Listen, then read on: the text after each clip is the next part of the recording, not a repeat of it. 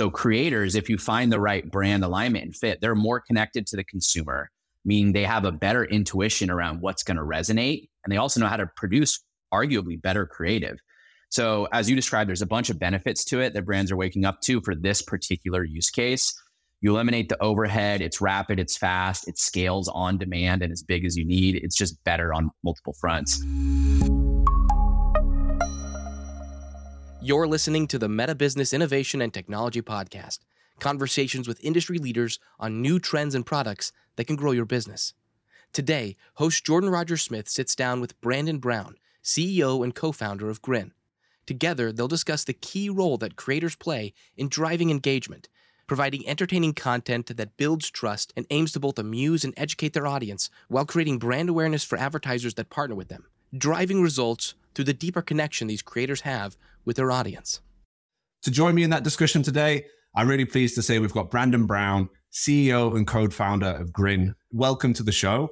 I'd love to kick off just by you telling us a bit about yourself, bit about Grin, what Grin does, and a bit of background on how you got into the creator space. Yeah, absolutely.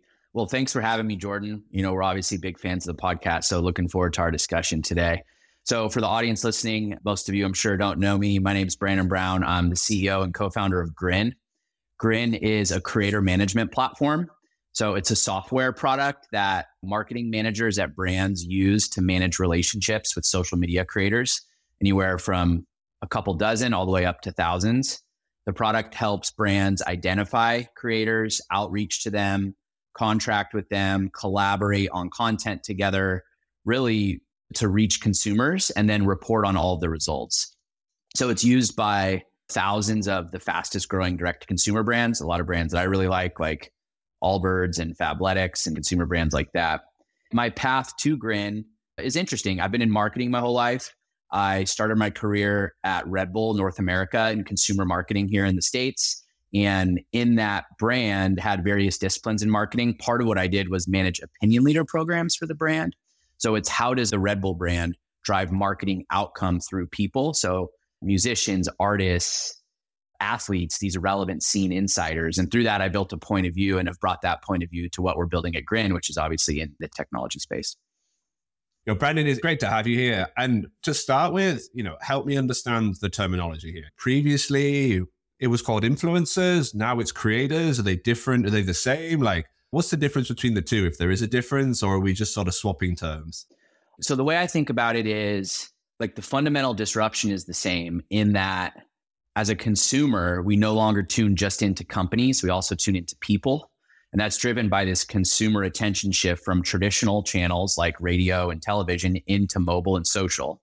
And on platforms like Instagram, which is a part of your guys' portfolio, the media property is actually a person. It's not like ESPN. It's not owned by a company. So that consumer attention shift where we used to tune into companies, now we tune into people. The way I think about the terminology is it's all about just marketing that goes through people. Influencer marketing is the first discipline that emerged out of this, right? The way I think about influencer marketing specifically is when a brand is working with someone who has a social media following to drive organic reach on social. But if you think about the types of marketing that you do with creators, which are just people, there's all different types of things that brands do with them besides influencer marketing. They do affiliate marketing, they create branded content, they do paid social via creator handles, athlete marketing, customer advocacy, right? So when we think about the difference between creator management and influencer marketing, creator management is the category of software that supports all marketing through creators, not just influencer marketing. And it focuses on managing creators and the tactics to do that effectively. And brands use it to do all sorts of different things. Where does Grin sit in that space? Does Grin sit on one side, the other side, across all of it? What's its key value prop when it comes to sort of those two different facets of the same thing? So brands use Grin to manage the end-to-end workflow of working with creators. So we don't sell to the creators, we sell to the brand. And the brand uses our product kind of like a consumer brand uses it, kind of like how a B2B company would use like a Salesforce or a CRM. But instead of the consumer brand selling to prospects with a CRM, they're working with creators and collaborating on content. And so our product helps with the entire workflow from identification to outreach to contracting, all the content aggregation, the reporting, analytics, and payments. So we're on the brand side and we help with the entire life cycle for programs with creators. And so for a company that isn't using creators or has never done any sort of influencer marketing, where does this sort of channel or method of communication with an audience, like where does that actually sit in the marketing mix? And like, how can brands take advantage of that if they haven't sort of been using it before? Yeah, so it depends on the brand. So this is an emerging discipline, right? So it sits in different areas in the brand. And I would say it depends on the brand's goals. So if the brand is pivoting from like an affiliate marketing first strategy, it depends on the maturity of the brand and where this discipline is really emerging from. So if a brand historically is coming from something like affiliate marketing, then influencer marketing will be very sales oriented. It'll be very bottom of funnel sales oriented, and it will usually sit somewhere in like performance marketing. However, if the brand is thinking about influencer marketing as more top of funnel and awareness, it'll probably sit in something like social. If a brand is looking to work with influencers and creators to offset content production costs, as an example, then it'll probably sit in creative. So the spot that it sits in the marketing mix is dependent on the brand. I think over time, what you'll start to see is modern marketing organizations consolidating this discipline and carving it out, right? Because it touches so many different areas of the marketing mix. But it really, where it sits inside marketing is brand dependent and kind of how they think about their goals. And from what you've seen since you've been building Grin, like, do you see it as being a additive part of the marketing mix? You know, whether that's in sort of programmatic or around creative, like substitutive, you see people taking things away from other areas to put into it to creators. Like, how have you seen that sort of acceptance of it evolve into how people actually leverage it in terms of whether they're replacing things or actually being an incremental addition to what they were doing anyway?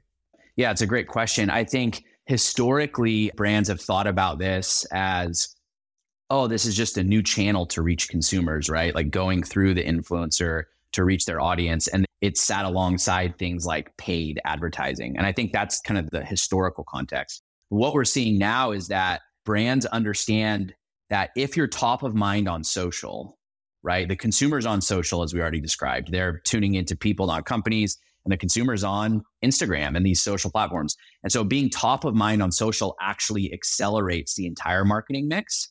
So when a brand is relevant and people are talking about it organically, that helps with their own social and the engagement and the reach on their own social. It helps their paid be more effective, right? And so I think what's happening is that brands are starting to understand that having a creator first strategy is really smart because of how it affects the entire marketing mix. And it's not just a standalone channel. Yes, it has reach and distribution, but there's this incremental added value of when you're driving reach to this channel that it makes the other channels more performant. The way I've heard this described is like brand halo. I've heard some brands call it like dark social. It's like this digital word of mouth that accelerates performance. It's really hard to track, but is really valuable.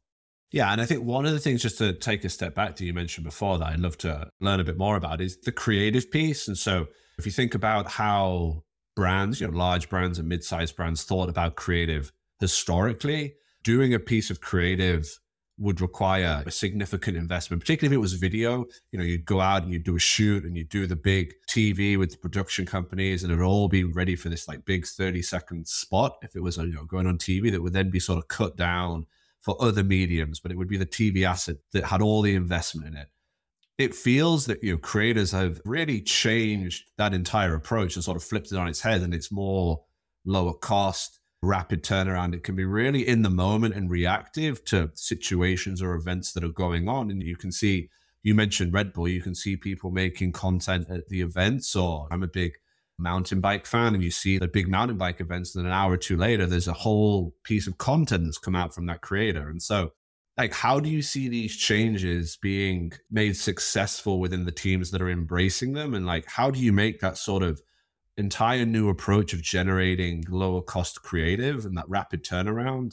How do you advise people really embracing that as a new source of creativity if historically, from the organizational standpoint, they have done the 50 grand, 30-second TV spot that then is the basis of everything else?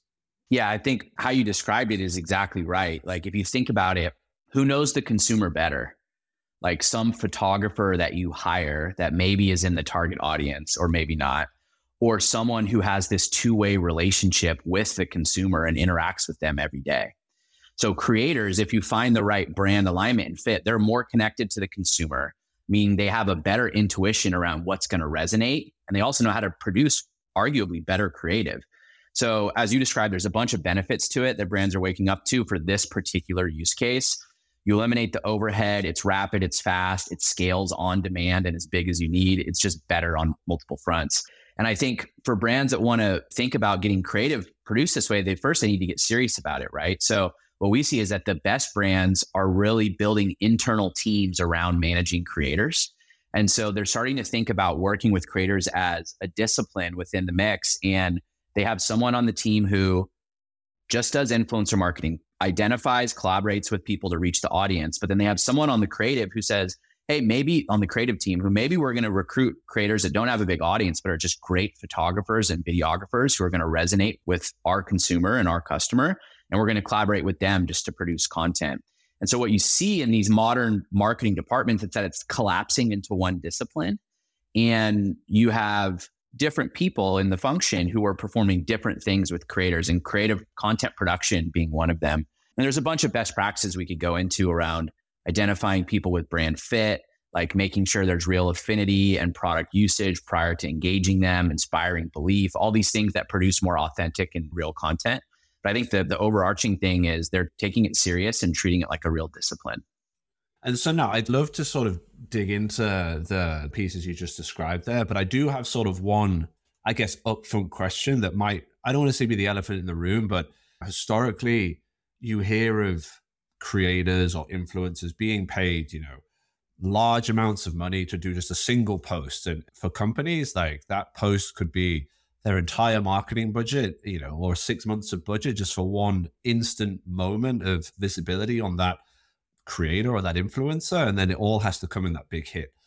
And so given that that is a huge risk that people, would take if they were going very big at the very beginning, like how can a company who is beginning or wanting to take those first steps on this space, who's never worked with creators before, like be able to get started without sort of having to make that large upfront roll of the dice commitment, it might feel like? And how does a platform like, Grin actually help that happen? Well, that's a great call out. And I think it maps really well to best practices. I would agree with you, Jordan. That's the absolute wrong way to start. And I think if you're going to these like mega celebrities or top tier influencers to start and you're paying them a bunch of money to pretend like they like you on social when the audience probably knows that they don't actually, like, I think it's going to probably backfire on the brand. And so what we see is that the best brands start small, right? So they identify creators who already believe in the brand and have affinity for the brand. And in the best case scenario, already use your product, right? So you can go through who's actually purchasing from you and map it to social and say, who are my customers that have a large social following that already have some affinity for my product? Ideally, they have smaller audiences. And so the hurdle on the cost side is much lower. And oftentimes you can start without even offering cash. That doesn't mean you shouldn't pay people what they're worth. But what we see is people just organically reach out to these creators and they say, hey, we love your content. We see you also use our products. Like, we'd love to find some ways to work together. What do you think? And by not leading with money, and that doesn't mean that people aren't paid. It means you're not leading with money. You're leading with brand fit and real mutual value. What we find is that if the brand is strong enough, like, you can get started for little to no money, as the value is in the credibility of the partnership. The creator wants to be associated with your brand because they're a real fan. And you need to then test and experiment. And I would highly suggest trying to find ways you can add value to their audience, right? So it's not just, hey, I'm going to pay you $1,000 or $100,000 or $100, whatever it is. It's, hey, we really like your content. We think you resonate. How can we collaborate on something that's going to be really meaningful for your audience? And that actually sparks the right type of interest from creators. And I would agree with you. I would highly advise against leading with a massive budget to start. You need to test small. You need to experiment. You need to see what works. And then over time, as the relationship progresses, people should be paid, and they should be paid what they're worth for sure. But you need to build up to that and not jump in headfirst with massive budgets, is my view. And so you've touched on a couple of best practices or, at least initial guiding thoughts to how to get started and actually take a good first step down this road. Like, what would be some of the other ones when it comes to length or form, or whether it's images or video or medium? Like, what would be some other best practices you would want to share? Or even when it comes to the thing that you mentioned about, being additive to the audience, like, what are some examples you've seen that have actually been a good first step of how new businesses have been able to actually be additive to a creator's audience for the first time that they've used this new medium? Yeah, I mean, I think the first thing, right, is one, you need to start small, but you need to think long-term. And that doesn't mean you need to build a long-term partnership with everyone you work with. You need to collaborate and test partnerships with lots of creators. But then when it clearly starts to have some early signal around resonating with the audience, then you should quickly try to move that person into a long-term relationship. Where the real outcome comes on behalf of brands is when the audience can tell that there's a real affinity between the brand and the creator, and they collaborate together over a very long period of time. I think on the actual content execution, it depends on the platform and where you're driving the outcome, right? So you want to match the type of content to the platform, and all social platforms have different, native content forms. And there's some basic best practices. I would say to come up with creative and authentic ideas. A great question that I've always liked to ask, that I actually used to ask athletes and musicians and people I'd partner with at Red Bull, is what is something you've always wanted to do for your audience, but you've never had the resources to do it? And like those types of questions, because resources are still usually the gating factor. They're like, oh, I've always wanted to go on this trip, or I've wanted to do this, but it sparks creativity that actually resonates with the audience. And so I think those types of questions start to brainstorm authentic content. And then when you actually get into partnerships that start working, right? If you're trying to drive bottom of funnel, there's things you can do like match the landing page and the squeeze page where you're driving the audience to the actual content that's going on to social. So like if you have an account on Instagram, Jordan, and you're talking to your audience, you're like, hey, I really love this cold plunge tank. It's like, it's great for me. I'm traveling all the time and it really gets me energized in the morning. And then if you're driving traffic to the Cold Plunge website, there should be like a checkout page that has you on it with that piece of content. And so like basic marketing best practices. And that's how I think about it. And I think the key thing is finding people who have brand fit and affinity and then working with them over a long period of time. And the thing that you mentioned there about going into this for the long term and seeing it as a long-term partnership and relationship versus it just being sort of a quick in and out, oh, we've checked the box, we've done influencer marketing for this time and we'll come back to it.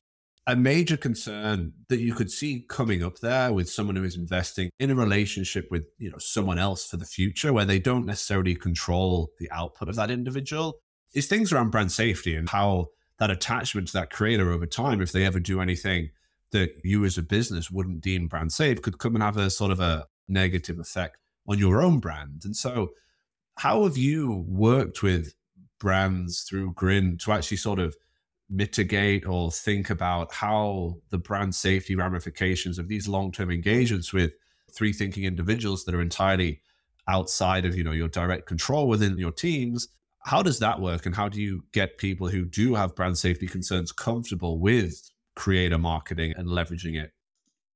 Great question. Comes up all the time. And I would argue that a long-term relationship is actually a much better way to ensure brand safety than like a short-term transactional relationship like you would see in like a marketplace or something. Our product, Grin, is not a marketplace. We don't have a bunch of creators that we're matching to brands. It's a tool that brands use to manage this workflow. When I look at these marketplaces that match like thousands of creators with brands, I think the opportunity for a misalignment on the brand side, or if you describe it, brand safety errors and issues, is really strong, because you have this like group of creators that are pitching brands of why they want to work with them. And they actually don't really care about the brand or the product. They only care about the money. And so when I think about long-term relationships, I think it actually is a much more brand safe way to do it. And you're never going to get rid of this human touch. You can have, a product like Grin that helps you understand brand safety scores and brand fit and alignment and historical content. There's a lot of products that do that.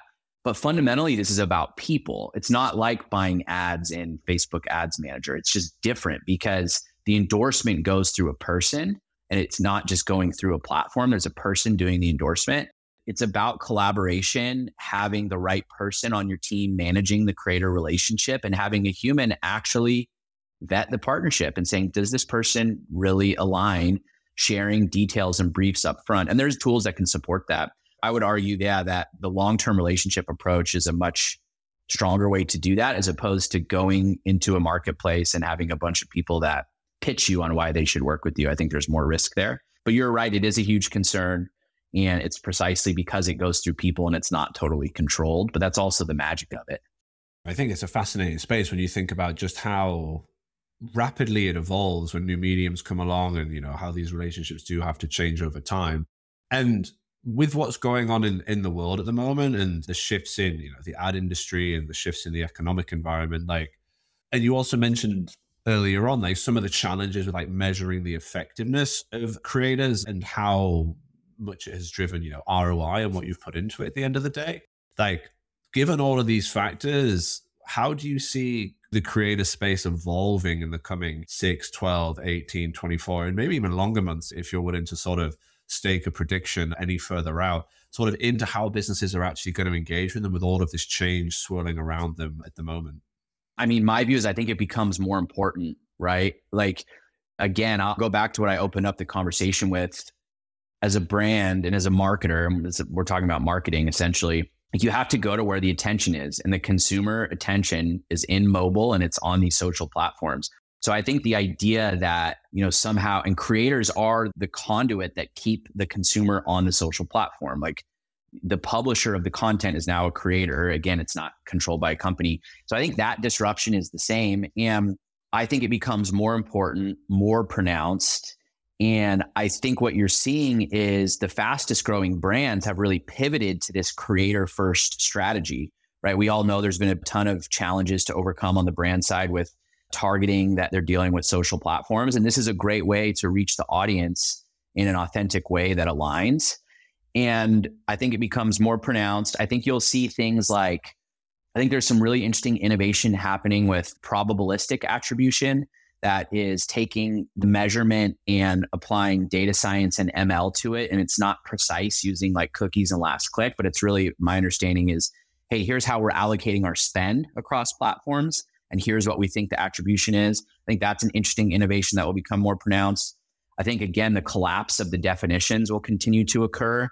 Whether you're working with a college athlete to drive outcome to their audience, or you're working with a customer who has a social following, or you're working with a web publisher to do affiliate marketing, or a photographer to do, create photos and branded content, it's all just people. And so I think you start to see the collapse of the definitions where this historically narrow view of influencer marketing starts to expand. And I think brands start to see creators as real collaborators in their business. They know the audience. I think they're vetting products. They're really seen as true partners and long-term collaborators as opposed to billboards. And I think it's an exciting time to be in this space. Like you said, the world changes really fast and smart brands are moving quick right alongside it. And for someone who wants to take that first step and begin on the journey of working with creators, what would be the biggest tip that you would give them, and sort of the biggest watch out or lesson you've learned from the mistakes you've seen other people make so they don't have to sort of make it themselves? So the biggest tip I would say is don't overthink it and get started and start slow. You probably already have someone in your company that is very active on social that understands the consumer really well. Maybe it's the head of marketing. Maybe it's some IC in marketing. They know who the creators are already. And if they don't, have them browse social and aggregate those creators into a Google Sheet and reach out to them and ask them to collaborate. Don't need to go buy a big platform. You don't need to spend a bunch of money. You can get started easily and you can start slow. And then where things I do think go off the rails, we touched on briefly, and I'm glad you brought it up, but I think is when people lead with these big budgets without really understanding if there's fit there. Again, creators should be paid. It's an emerging small business type that I think will continue to become more pronounced. And I'm not saying they shouldn't be paid. What I'm saying is, as the brand, you shouldn't lead with money. You should lead with trying to find people who align with your mission and what you're doing and find ways to add value to their audience and pay them in the process. But you shouldn't just get people to line up because you're going to write the biggest check. And I think that's where it starts to go sideways, because it becomes ROI negative very quick until you really understand the channel and the discipline and the process. No, great final words to leave us on with there, Brandon. And I guess the final comment, I'd love for you just to share a little bit about where people can find out more about Grin and what Grin does, and how to learn a bit more about what the company that you've built. Yeah, absolutely. So you can check us out online at www.grin.co. And I think we're going to be creating a specific page about our partnership with you guys at Meta. So we'll put that up at www.grin.co/meta, and that'll redirect people to this episode. And yeah, you can find us online. We have a blog. I'm very active on social, especially on LinkedIn. So if you just type Brandon Brown and then the company that I founded, Grin, on LinkedIn, you should be able to connect with me on there. No, amazing, Brandon. Thank you very much for joining us today on the episode. So I hope you enjoyed this episode on creators and the value it can drive to your marketing strategies. We'll have links to any of the resources we've mentioned in the show notes at the end. So thank you for listening to the Business, Innovation, and Technology podcast. And be sure to subscribe to get notified whenever we have a new episode, and help us share these insights with others by leaving us a 5-star review. We hope you enjoyed this episode on creators and the value they can bring to your marketing strategy. We'd also like to give a special thank you to Brandon Brown for sharing his time and valuable insight with us. You can find links to any resources mentioned in today's show notes. Thank you for listening to the Meta Business Innovation and Technology Podcast.